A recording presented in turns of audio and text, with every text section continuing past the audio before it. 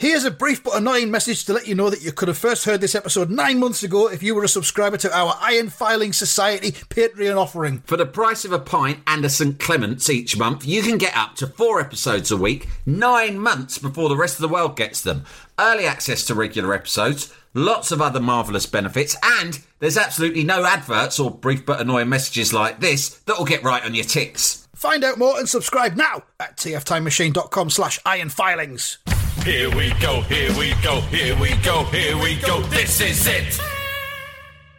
This is Top Flight Time Machine. I am Andy Hotbody Dawson. Pow, pow, pow. I'm Sam Nifty Delaney. So what? Well, I welcome you along now to the first episode of the Indoor League Odyssey. We travel back in the mists of time to the early 1970s in ITV and a show called The Indoor League.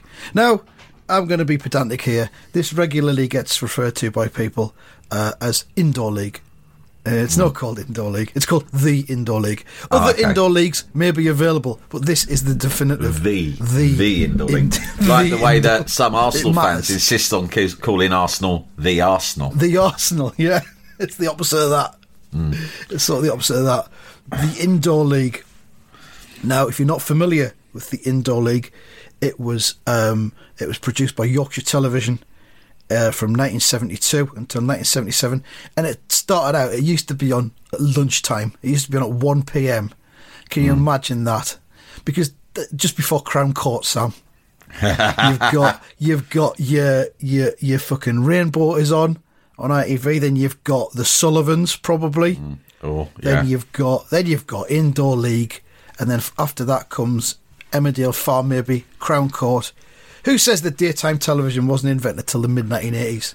Nonsense. It was thriving. The programmes were quite depressing. A lot of the programmes that you mention, when I think about them, and I know for many years we had the Crown Court theme tune as our sort of play out on this podcast.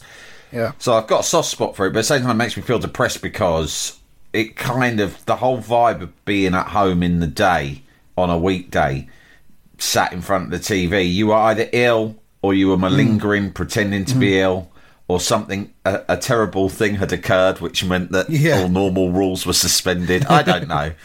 But the pipes had frozen at the school. Yeah, exactly. And you couldn't go in. Very often my mum would have to go to work, so she'd leave me in the,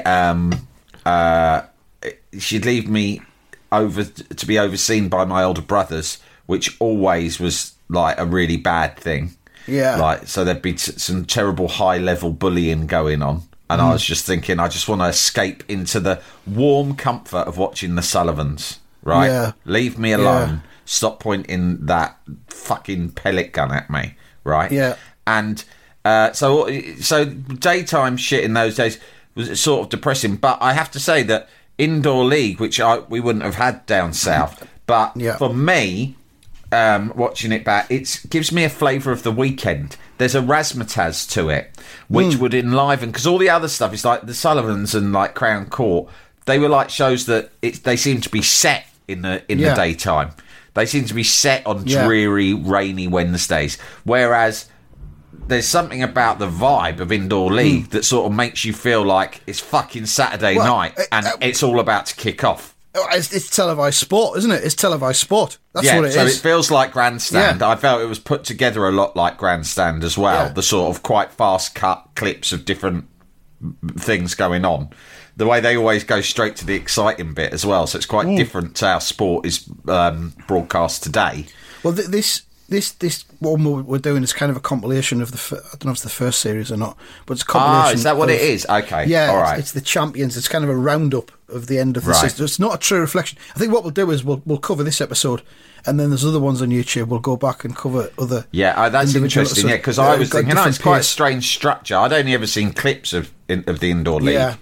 Mainly on fantasy football, because they were the ones who first revived it, weren't they, in like the 90s. But I didn't know, so I'm unfamiliar with the actual structure of it, and I was thinking, fucking hell, all they keep showing is like the end of a match where someone wins and someone loses. Don't they ever show the full match? I'm wondering whether this is even the best kind of one to start with. I don't know whether we should start with one of the other episodes. Well, no, let's talk about it anyway, because I've gone to the trouble of watching it now, and there is some certainly what I call chat-worthy content in there. Well, I thought from watching what I've watched so far of this particular one, I thought that the first 100 seconds is enough for this first episode, to be quite honest. But so Indoor League, the Indoor League, and it was Yorkshire Television, and it was devised by Sid Waddell. Ah, of course. It, of course, became the voice of darts. And this show, the Indoor League, was one of the first breakthroughs of televised darts, because darts was one of the main games on it. And I think that the World Championship of Darts had just begun to be televised at about the same time, which is only once a year. And there wasn't like loads of televised darts like there is now. So this was kind of, if you wanted a fix of televised darts, Indoor League was the place to go. And Sid Waddell sort of ghosted his way into the darts commentary business on the back of the Indoor League. And Sid Waddell in himself is an incredible character, and his life is possibly worth a deep dive in itself. I mean, there's a book by his son, Dan Waddell, who I kind of know through Twitter, and Dan wrote his autobiography, but it's about growing up as Sid's son, Sid Waddell, son of Sid, and Dan used to go along to the World Darts Championship with Sid from the age of about 9 and sneak away getting pissed from the age of 9 while Sid was busy working. But Sid himself, he was the son of a miner in Northumberland, and he ended up he got a scholarship to Cambridge. Yeah, he's an incredible bloke, isn't he? Which was fairly fucking unusual at the time. And then ended up becoming a writer and then a TV producer. He was the ultimate Renaissance man, and he's a role model to all of us. I mean, he wrote Jossie's Giants in his spare time. Exactly. Do you know what I mean? He's just fucking knocking it all out. Nothing could stop him. Yeah. So, he was a TV producer, and then he came up with the Indoor League, and then that led him to become a darts commentator. And now the World Darts Championship trophy is named after him. It's called the Sid Waddell Trophy. I mean, what other sports are there where the main trophy is named after a former commentator? I mean, can't think of any others. Do you think when Martin Tyler retires that like the Premier League might be called the Martin Tyler Trophy? No, I don't think it will. I don't think it will be. No. I'm just looking at Sid's Wikipedia page now, and he also ended up commentating on the pool as well for Sky.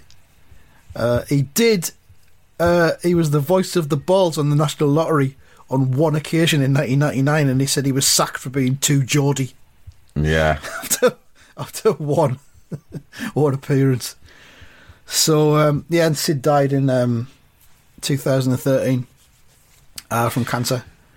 But that book by Dan is called We Had Some Laughs, and it's a fucking great name for a book. It's a great book. If you find yourself enjoying the Indoor League Odyssey, then I'd recommend Dan's book as Sid Waddell is certainly, would receive a posthumous Human of Honour for sure. I mean, completely. This is a man without whom Top Flight Time Machine probably wouldn't have even ever come about. Let's be honest.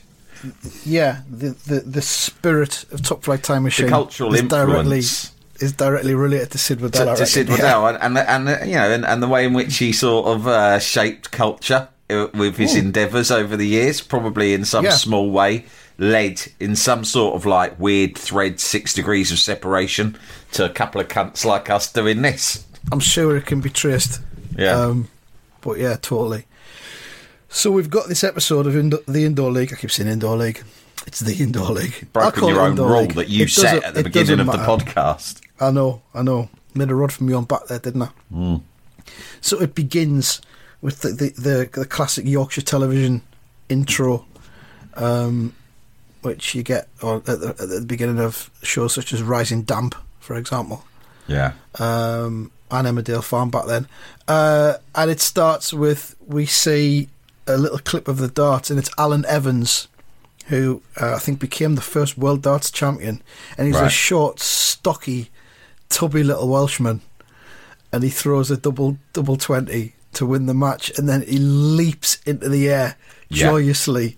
And he's wearing kind of an orange sweater which rolls up. Yeah. And he's got a white T-shirt underneath, which is clinging to him. And you just get a great view of his belly fat as he leaps into the air. I mean, he's a short fella, so he probably leapt about, 8 inches off the ground. But they freeze frame it, which is my favourite thing.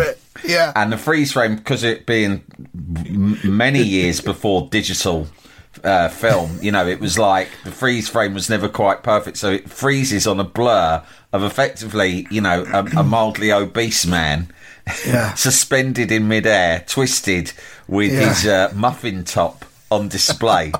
And I think that frozen image sort of gives you a very good sense of what's in store, right? Yeah. That's the action shot. Also, I have a lot of sympathy because I suffer a lot from as a lot of middle-aged men who are a bit too tubby round the middle. I get the jumper ride-up situation a lot in everyday life. I don't know about you. I'm always getting. I'm also quite tall, and things aren't cut for. If you're quite tall, but you've got like a little bit of a belly. Then you're facing sweater ride-up situations if you do anything beyond the most straightforward of physical activity. Yeah, I guess, yeah. So I looked at this bloke and I thought, mate, I feel your pain. I mean, I'm not as fat as him, but I do know what it's like to have the sweater ride-up on a daily basis. Yeah, that's something I find myself lounging on the settee in a particular position, and if just wearing a T-shirt, the T-shirt will crawl up above my belly button, and I can feel a little bit of breeze perhaps just wafting against me lower belly area, and I just think, God, this must look awful to anyone that can see this. But, how often would you say your bum crack is exposed, like on a say weekly basis? Or how often are you concerned? Shit, I think my bum crack might be on show here. No, not very often. Not very often. A lot. Do you? I mean, I'm just thinking now. I'm normally wear shorts around the house throughout the year. Good. Yeah, like knee length kind of. I don't know what you describe them as. Sports shorts. Don't know. So I wear them, and obviously there's an elasticated waistband. That's nice. Yeah. So nice and snug. There's not a great deal of exposure of the. Well, I wear tracksuit bottoms in the house mostly, but if I've got jeans or any other kind of formal trouser, and I do regard the jean as a formal trouser these days because it's so rare that I'm called upon to wear them. It's moved over into that area, hasn't it? That arena. It has. Yeah. Post-COVID, it's become effectively like wearing a pair of slacks. It's a special. You know what? Jeans have become a special occasion trouser just in the last 2 years. Just since COVID started, it's become a special occasion trouser.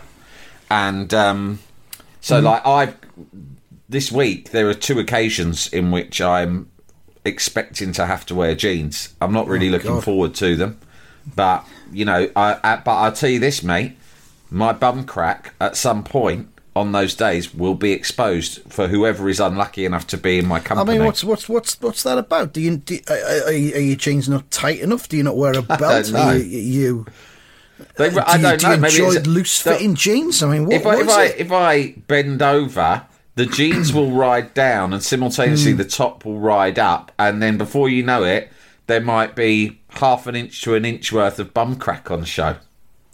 And the top half of your pants as well, maybe? If I'm lucky. Do they ride down as well? Yeah, I mean, that's one of the reasons why quite a few years ago I started investing in quality pants, because I thought if they're going to be on show that much, I want them to be decent. Yeah. So I actually invest in quite good. My pant drawer, like most blokes, used to just be a hodgepodge of different, half of them were fucking novelty present pants that you had been bought 20 years ago but were still somehow surviving. Do you know what I mean? Yeah. And there'd be some that you'd bought yourself out of fucking Asda or something, and they were sort of a bit threadbare, but you kind of, then you had one good pair that you put on for a formal occasion. Right. And then a few years ago, when I was earning all right money, I thought, you know what? Fuck all this. It's all very well buying nice jeans and shoes, but I need to fucking up my pants game. And so I decided to just get loads of good fucking pants and like loads of them. So every day was a quality pant day. And I'm not espousing that as advice to other people because different people have different priorities. But for me, it was a big moment in my life. It was a watershed. Similar. I'm not going to go into detail because some things need to be kept hidden, I think. There needs to be an air of mystery about this Even podcast me, at times. an oversharer, I have not revealed what brand of pant that I purchased. I would say that some years ago I found my pants. My ideal pants. The pants you'd, in a way, without realising it, had been looking for your whole life. They'd been looking, they'd been looking for me, I'd been looking for them. We found each other. It was a beautiful synergy. When you saw each other for the first time, it was electric. There's some times in life where you just think that you need to stop seeking in some areas. So just you find something and it works, just stick with it. Don't try any further to go any further. Yeah. Don't question it. Don't start trying to analyse why it works. It just does. Go with it. I think you can get to a point as well where you think, do I need to keep going to lots of different holiday destinations or different places in the world, or do I just want to go to that village in Cyprus that I've been to that I fucking loved? Yeah. I'll go there again. And spare myself the shit. Do you know what I mean? I've done my exploring. My years of adventure are behind me. Do you know what I mean? Yeah.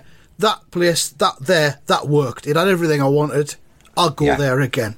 Yeah. You know. Jalapeño.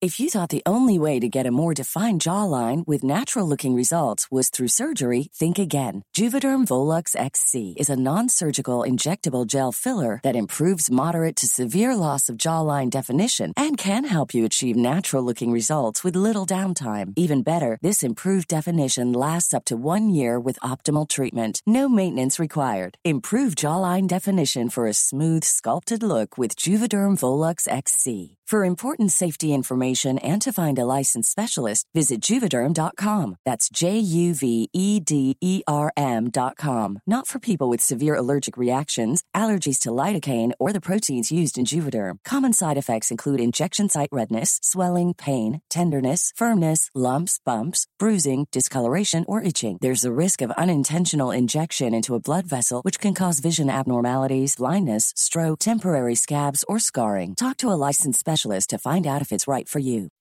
When you make decisions for your company, you look for the no-brainers. If you have a lot of mailing to do, Stamps.com is the ultimate no-brainer. Use the Stamps.com mobile app to mail everything you need to keep your business running with up to 89% off USPS and UPS. Make the same no-brainer decision as over 1 million other businesses with Stamps.com. Use code PROGRAM for a special offer. That's Stamps.com, code PROGRAM.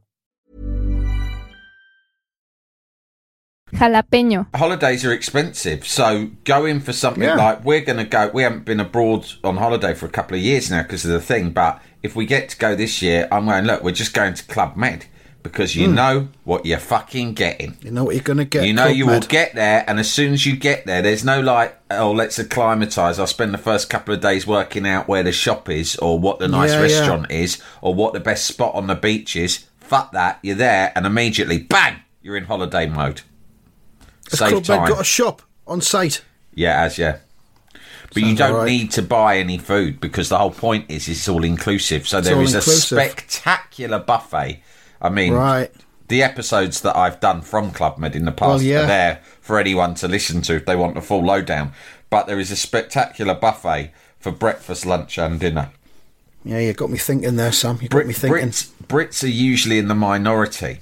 So when you're at a Club Med, a lot of the time, the majority of the people there might be French, right? And then there's some Germans and Scandinavians, whatever. But what's funny about when I went with I've been a few times, but the last time was when we went with a whole fucking menagerie. My brother Cass, his family, my mum, everyone. There was loads of us. And the funniest thing about us was we'd obviously been marked out as that slightly too noisy and uncouth British family by the pool. And for the buffet 3 times a day, we were always there at opening, right? So you know the foreigners, they'll have their tea, fucking French and Italians, they go start eating at fucking 10 p.m. when they're on holiday. It's ridiculous, right?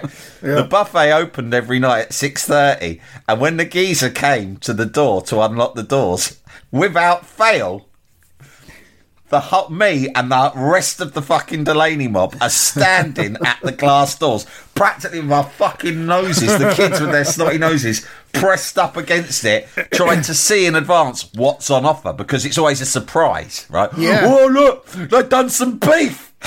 And you can see them. It's all French people who weren't there rolling their eyes, saying the fucking Brits are here again, wanting their fucking dinner, pigs. wanting their fucking lunch at 11 a.m, right? Wanting their fucking dinner at 5 p.m. I was going to say, what time was that? Was that 5 p.m, was it? Yeah, it was fucking insanity. Yeah. But you can't help it, mate. It's just so tantalising. It's basically the main reason you're there, really, is for 3 high-quality buffet meals a day, punctuated by sitting by the swimming pool. That was it. I went to a place in Kos that was all inclusive, and they didn't open the fucking evening buffet till 6:45, and we were there bang on. But I mean, for the Brits, it's because you want to get that out of the way and get on with the drinking. I think that's probably it, yeah. Whereas the French, in my case, when I first started going there, I was still drinking the first couple of times I went to a Club Med, and that was actually, I mean, it can be disastrous unless you control yourself, but I was certainly edging towards the stage of no control. And Club Med was fucking madness. Like, you're just there. I remember getting there with some, we were there with another family, and just like the moment we got there, just going up and ordering like 4 cocktails for myself and not even being embarrassed. Do you know what I mean? Just thinking, well, we've paid our money now. We used to say the more you have, you're making money. Like, the more you consume, you can get yourself into profit quite quickly. Completely. That's exactly what it is. Yeah. You go home up on the deal, don't you? Yeah. So, Andre Brasseur, Waiting for You is the theme tune that comes on.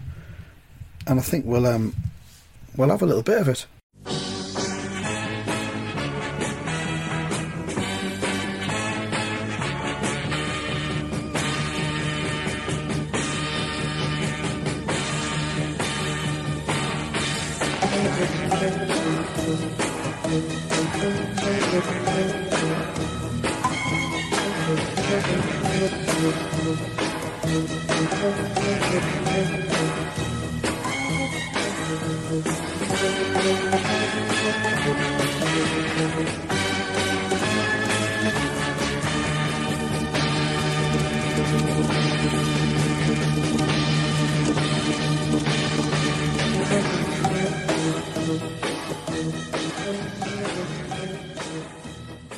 That is a fucking superbly chosen piece of music for the Indoor League, which will have been chosen, really obviously, by Sid Waddell. What I like about it is it's tuneful and exciting, but it has a certain element of chaos about it too. Yeah. In that, it's sort of like what I would call Yorkshire jazz. Well, it's by a Belgian fella, Andre Brasseur.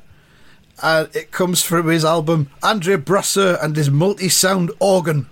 From 1967, and you just associate it now with Indoor League if you've watched Indoor League, but that in itself, if that came on in a discotheque, you'd be on the dance floor, wouldn't you? I mean, we've got our Christmas party coming up soon at Pop Rex in Sunderland, and I think that'll be getting played at some point. It sort of makes me think that the Indoor League, we've been talking about Club Med, and who knows why we got onto that. But this is supposed to be an episode about the Indoor League. And then suddenly I thought, maybe there's a way we can put these two concepts together. And because Club Med was basically conceived as some arrogant French people thinking, no one holidays like the French. We French know how to holiday because we are a people steeped in a great tradition of pleasure and indulgence, right? Yeah. And so they thought, what if we created a club that allowed even heathen-like Brits to holiday like the French do, right? And I think that was the idea of it. And I'm thinking, well, surely we could apply the same logic to doing a sort of a Indoor League Yorkshire-themed holiday camp. A holiday camp with pub sports. With beige buffet 3 times a day. Yeah. All inclusive. Well, who knows? You get your games, you get your sports, you get your beige buffet, you get your warm beer, right? Yeah. You get your ferret play, right, for the kiddies in the kiddies club. Ferret play, right? And it's all inclusive. Just a I like thought. it. We'll park it. We'll put it on the list of things to do. So that's your theme music. It's Andre Brasseur. I tried to buy the 7-inch single of that recently, but it's too expensive. I couldn't justify it. It's there. Is it on Spotify? It might be. It might be. I'm not sure, but it's exactly. If it's on Spotify, then fucking. Oh, there's probably a CD best of Andre Brasseur for like £5. Yeah. And I just thought I need the 7-inch single for authenticity. He's Belgium's answer to fucking Elton John, mate. Yeah. And these days now, trying to buy stuff from Europe on Discogs, fucking pointless because of the import charges. Because of the shipping costs? Because they're fucking absolutely pointless. They killed it. Madness. Killed it.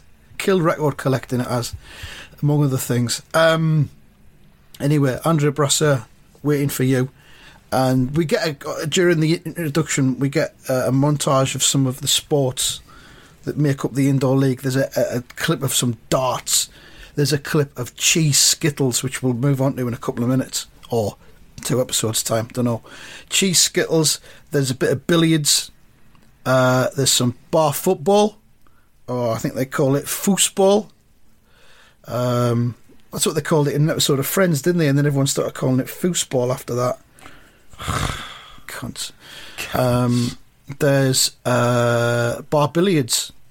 Bar billiards is fascinating because the pockets aren't in the corners. There's holes in the middle of the table, and there's fucking obstacles and things on the table.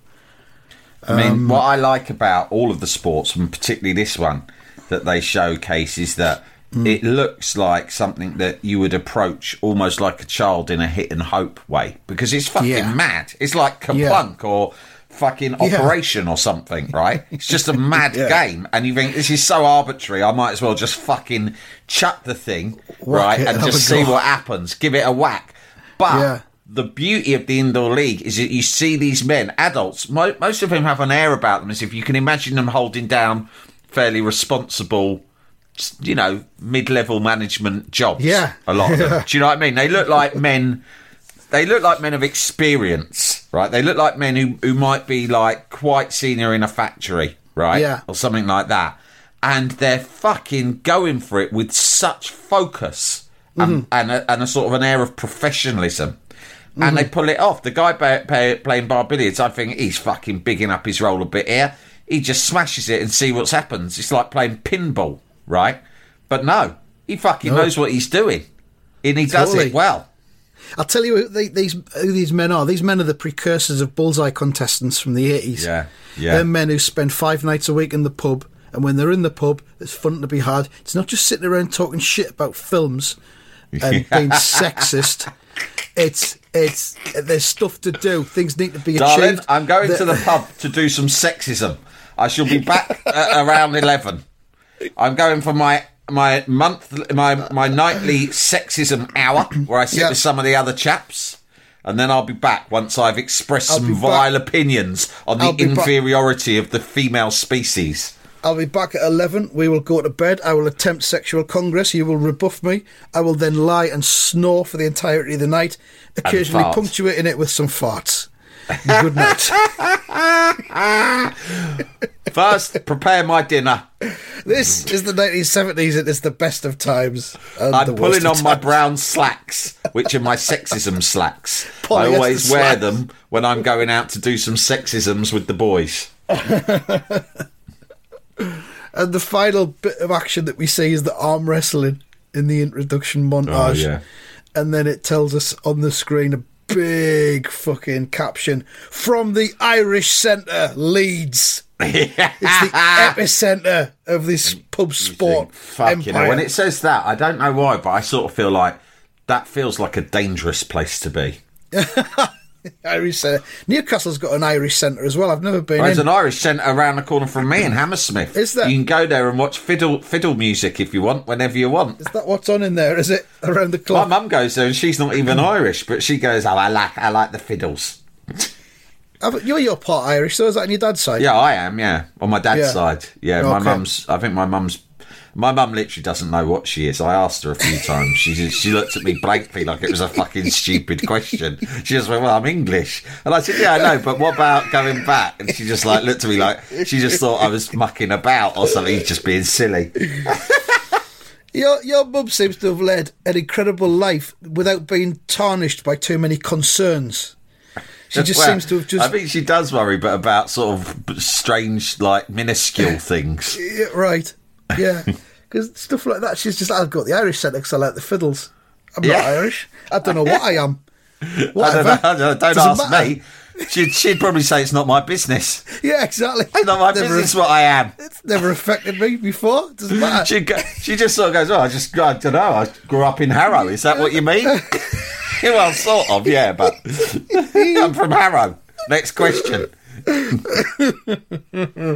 So there we are. It's from the Irish Centre in Leeds, and there's a wide shot of men watching these sports taking place. Some of them are wearing suits. Most of them are wearing suits. Actually, there's lots of beer.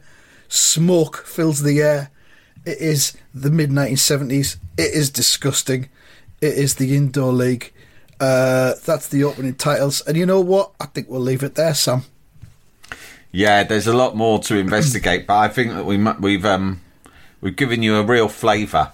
In the unlikely event that you've never seen it, I mean, different age groups listen to this podcast. The ones who are our age or older, some might even remember it when it originally went out. Others would have been introduced to it by Skinner and Baddiel on Fantasy Football, who used to love just showing the clips of Fred Truman, who we haven't discussed. With his catchphrase, Fred Truman. Yeah, nothing.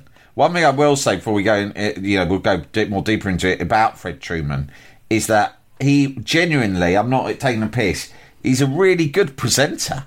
I mean, I've done I've done my fair share of TV presenting, and auto cues, hitting times and stuff. It's more difficult than it looks. And Fred Truman is an unreconstructed Yorkshireman who has just been playing cricket most of his life, and suddenly he's been thrust into this job, and it's not easy, right? Especially back then, because I'm trying to work out, did they have auto cues in the early 70s? I mean, what sort of thing was it? Was there someone holding? But cards, probably, wouldn't it? Held up cards. Maybe cards, but with cards, I've done it once on a low budget sort of pilot with a runner holding cards, and it's really hard to keep your eye line natural. Right? Because a card is it's not designed to keep your eye line natural. But I'm looking at it and I'm thinking it from that perspective. I'm thinking, this fucking Fred Truman's a fucking natural. Some sports people take years to adapt. I thought to myself, the only cunt from sport who I've seen basically glide into broadcasting with that amount of ease is Ian Wright. Even Lineker took a few years to relax, right? Yeah, that's true. But fucking Truman is fucking presiding over this ludicrous fucking business that's a huge sprawling chaotic event in fucking the Irish Centre in Leeds, and he is just there like a fucking boss. Noel Edmonds himself wouldn't have been able to fucking compare this as competently. No chance. Well, we're about to meet Fred Truman in the start of episode 2. What we'll do is I think we might look and find a different episode, because this one isn't the one that we flagged this on Twitter and said this is the one we're going to cover, the Champions episode, but it might be better to do a regular episode, so we might find a different one. But we've set the scene, we've laid the groundwork, and the foundations are there, and the Odyssey will continue next week, and hope you'll join us for that. Thank you very much, and I'll see thee. See thee.